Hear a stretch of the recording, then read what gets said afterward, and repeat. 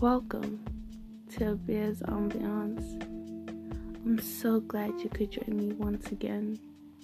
Today, we have another interview. Don't you just love being spoiled? The underlying meaning of the poem I'm going to read is toxicity, which is what will be discussed in the interview. So let's get right into it. To be honest, I really loved her. I did. Her eyes bedazzled brighter than the sun, but their glares hurt more than a bullet from a sheriff's gun.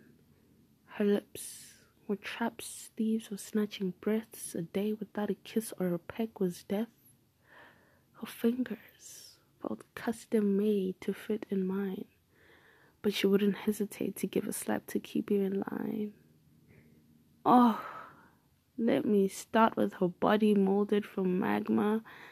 If only she would let me praise her curves, her cellulite, praise her tiger stretch marks, hoping she wouldn't bite.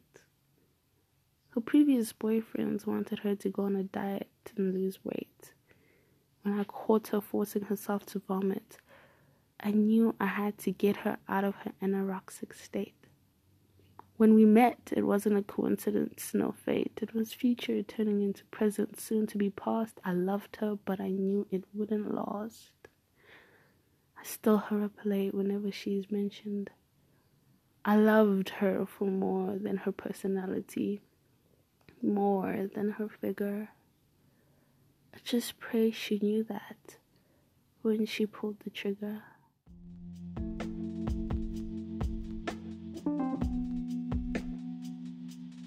Today I am joined by Ngozi Ohaju, an athletic phenomenon, model on and off the runway with innovative ideas for the fashion world she dominates. She's a spiritually enlightened person, empowered by her experiences. Hey Hunadi, I'm so glad to be here, and I'm really, really happy that you are having me here. Yeah. Pleasure's all mine. Her and I will be discussing the underlying theme of the poem I just read, toxicity. Many of us have been through a toxic relationship, whether it be with friends, family, or lovers. We develop major self-doubts and build up defenses that make it difficult for others to connect with us. I'm sure Ngozi can agree with me in saying that it's not intentional, and it does take time to realize the severity of a toxic relationship. And what's even more difficult is leaving because we have created these ideas of who a person could be and not who they are. So, Ngozi, how have toxic relationships made you feel? They have made me feel very inadequate, frustrated, and mostly hurt.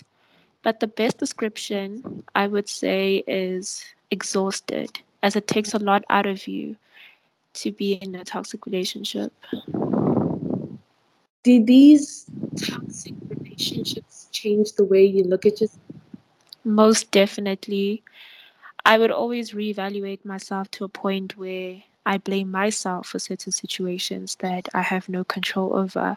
I would reflect and believe I was the problem when it was really the relationship itself. Mm, mm, absolutely. How did you deal with these feelings though after the situation, or are you still dealing with them? I'm still dealing with them every day and every second, feelings of despair, worthlessness, and anger. But I try to deal with them, establish a piece of the past and move on. But it's difficult. Emotional and mental wounds take a long period of time to heal.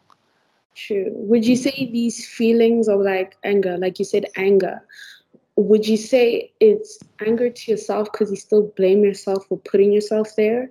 Or it's anger to them for making you feel like you are the problem? I would say it's anger towards them, how they made me feel.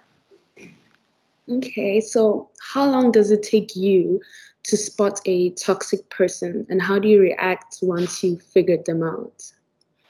It takes longer than expected. An outside perspective, it's easy to spot a toxic relationship or toxic behavior and act on it. But from an internal point of view, it's very hard. My fear of abandonment keeps me blind and locks me in. I'm more focused on keeping ties with someone and the ideas of who they could be than how they made me feel. Once I figured out the toxic behavior, I become distant. There's no need for confrontation or second chances, in my opinion. I just become disinterested in the relationship and slowly start to disappear. No, as it should be. Did you find it difficult to leave toxic situations though? Yeah, I did. I definitely did. Would you say it was more of a thing of you had built trust and then you realized they bad for you, and then that's what made it difficult? Or was it just a thing of you just wanted to feel something, so you were stuck to the feeling rather than the person? I would say it was the feeling, but also the fear of being alone. The fear of people leaving, or like letting someone behind. So I guess that's what kept me in the relationship. Okay, would you say there has been a major toxic relationship, like the biggest of them all, that has caused you to build up walls?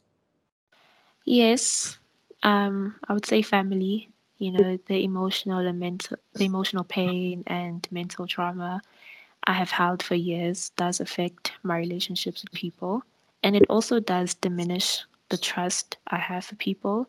I struggle to let people in, but I also wouldn't say it's entirely the reason, as I had my fair share of toxic friendships where Mm, specific people, take your kindness for granted or just emotionally manipulate you.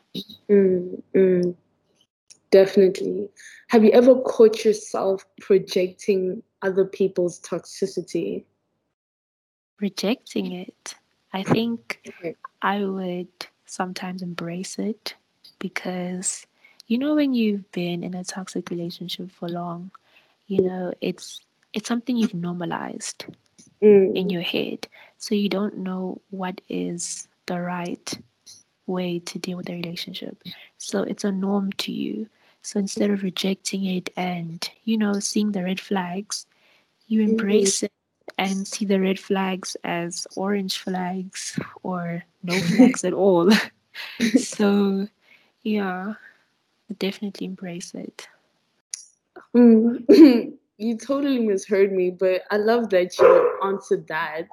So let's move on to the actual question. I said, have you ever caught yourself projecting? So someone is being toxic to you and you indirectly be toxic to others.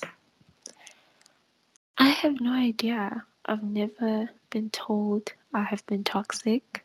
I don't think I have. I'm not saying I'm perfect, but toxic, I'm also not that. I don't think so. Maybe, from a different perspective, I have been toxic in a way, but from my concern, I'm really not sure. I'm not gonna lie. I'm really not sure.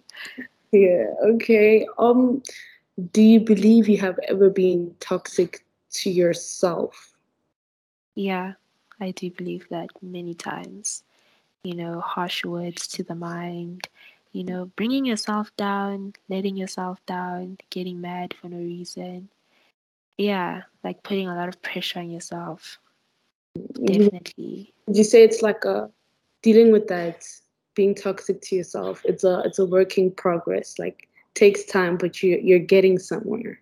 Yeah, I'm definitely getting somewhere. I'm better than before, definitely. Okay, well, thank you for joining me. Do you have any last words? Any word of advice? Um, what advice? I would say that if you're ever put in a position where you have to pick between someone and yourself, pick yourself always. Always put yourself first and just also recognize your worth. I feel like once you recognize your worth, it'll be more easier for you to leave or not leave, but put yourself first. Sometimes it's okay to be selfish. Yeah, most definitely. Self-love is not selfish. Definitely. Okay, thank you.